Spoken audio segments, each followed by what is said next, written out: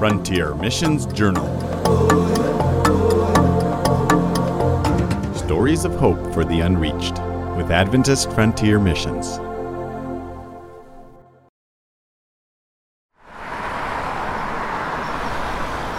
The local bus screeched to a halt, and we pressed in as best we could. To say that there was standing room only would be an understatement. Diesel exhaust, body odor, and humidity made the hour-long bus ride seem like an eternity. How many times would we have to make this trip? Would we find a suitable house to rent? Would we find our way back to where we were staying at the end of the day?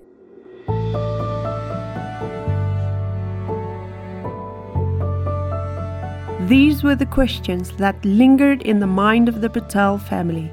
It can be frightening not to know what the future holds. In Isaiah 42 verse 16, God says, "And I will lead the blind in a way that they do not know, in paths that they have not known, I will guide them. I will turn the darkness before them into light, the rough places into level ground. These are the things I do, and I do not forsake them." The Patel family moved forward, remembering the promise of God that He will guide their every step, no matter what the circumstances. The Patel family weren't allowed to stay in the borders of the Hamadri kingdom, so they had to find a place close to the border to reach the people there. Thank you for joining us with Frontier Mission Journal. The following story will be called The Lighthouse.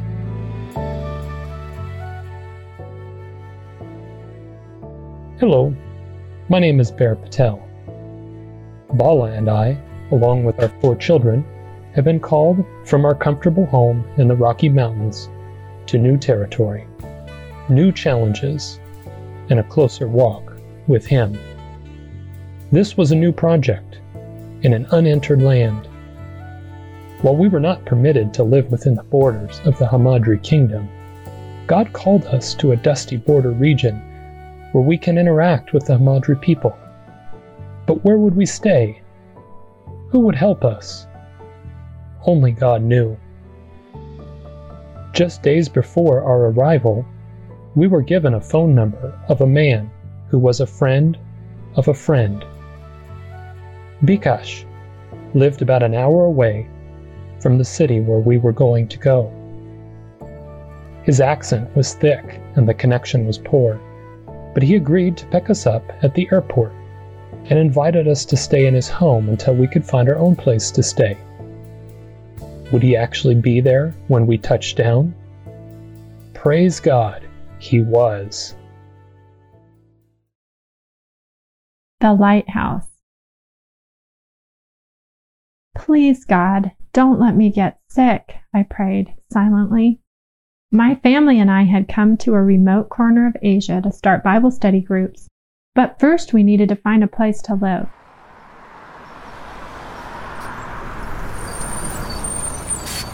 The bus lurched forward, and I gripped the back of the seat beside me. I was standing in the aisle, wedged between the edge of a seat and the people crammed tightly behind me. The bus had been full before we got on, but it stopped for us, and we had no idea when another bus might come. Turning sideways, we pushed in until we found a place where there was a little breathing room. Several men hung out the open door as the bus sped along.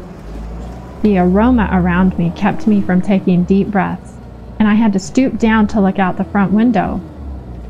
Contemplating the 45-minute ride ahead of us, the possibility of motion sickness in the packed bus gave me a feeling of panic.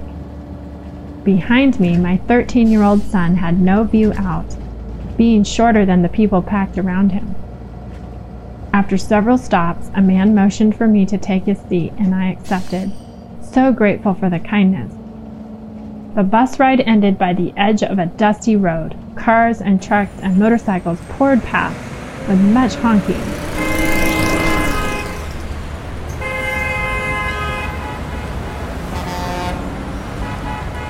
I stepped out, trying to avoid the mud, and saw goats dodging between shops and dogs nosing through some garbage.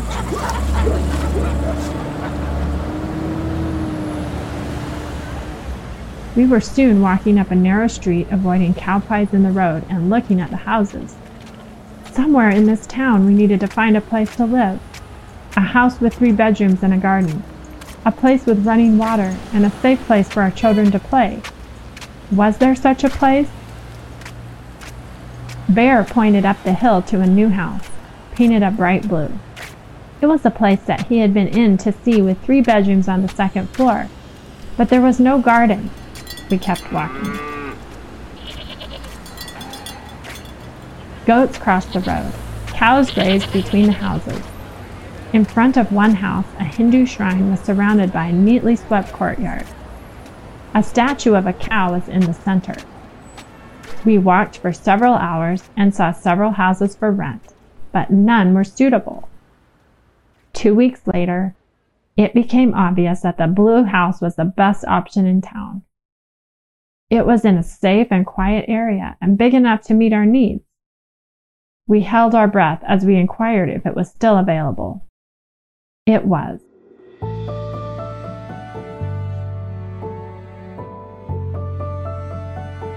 In those 2 weeks, we had also met Riva, a Hamadri woman who lives 5 minutes from the house. She tutors Hamadri children, and she offered to be our language teacher. For the past 5 months, she had been studying the Bible with intense hunger. She had become convinced that Saturday was the Sabbath and convicted of other truths she had learned from her contact with the Bible. We felt this was God's confirmation that we should rent this house. Friday night, we sat in a circle on the tile floor of the blue house for worship. The house was going to be just what we needed. Access to the flat roof would provide a safe place to play and hang laundry and keep pots of vegetables and herbs. Mattresses were on the floor with sheets and blankets we had found in town that afternoon. Just before sundown, a local friend had brought us a propane stove. I had brought 2 pots with me, and we found rice, lentils, cabbages, onions, tomatoes, bananas, oranges, and even pomegranates at the local market.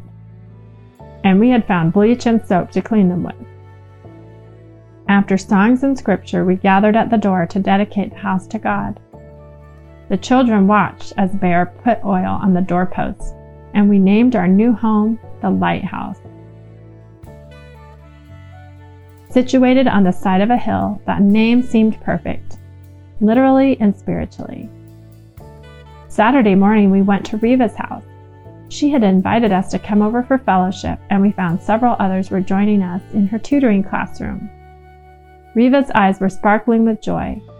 That week, her husband had decided to cancel Saturday classes for his students. Raised a Catholic, this day would be his first Sabbath. Riva told us how she had grown up Buddhist, then had visited different Christian churches. But through all this, she still felt an unquenched hunger. Learning about the Sabbath and having all her questions answered from the Bible had finally brought her real peace. I have been praying and crying to God to send someone to teach us and help us to know the truth. And now you have come. Will you lead our worship today? Tears came into my eyes as I told her how much we had been praying for her and her people for the last 2 years, and how much joy we found in meeting her and hearing how God has led her. As we closed our worship, Riva poured out her heart in a beautiful prayer. Simple words, but each one from her heart as she asked God for so many of the same things that we had been praying for also. And then we talked. We talked about the challenges, the difficulties, and the opportunities facing us as we seek to reach Hamadri people for Christ. Coming to this town in Asia has been a journey of faith. On this journey, we have seen how God's hand has led us. At times, God's hand has pushed us quickly forward, and at other times there have been delays and God has held us back. We have had moments of fear and days of uncertainty. But sitting with Riva, I see how God brought both of our journeys together at just the right time, answering our deepest prayers. All along, God knew our longings, for He had put that hunger there. And now, as we look ahead, wondering just what course of action to pursue, we stand where we can see God's wonderful providence behind us. And ahead of us, God's Spirit is already here, moving among the people of Hamadria. I trust Him to keep leading us to find them.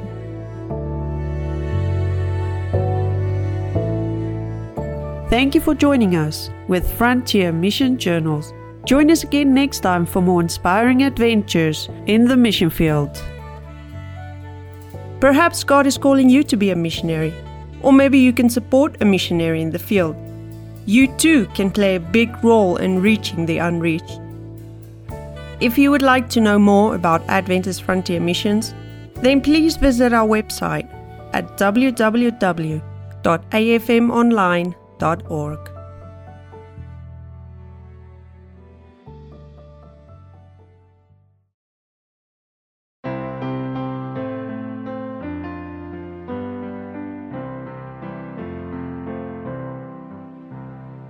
Oh, what a wonderful, wonderful day I will never forget.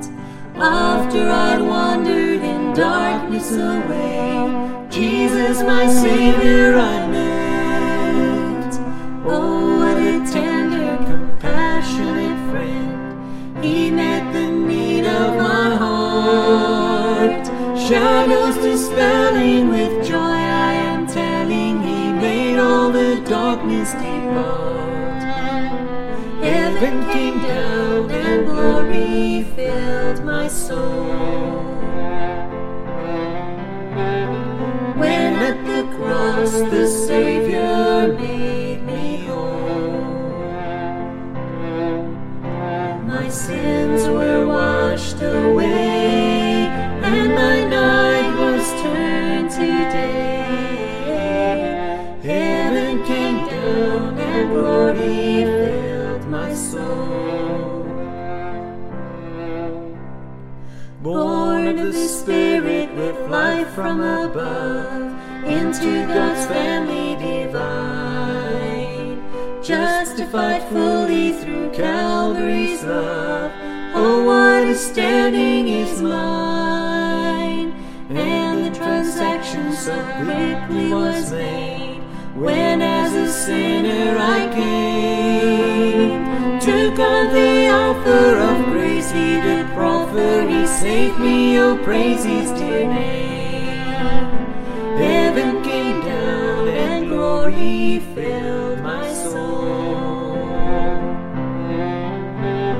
When at the cross the Savior made me whole, my sins were washed away, and my night was turned to day. Heaven came down and glory filled my soul.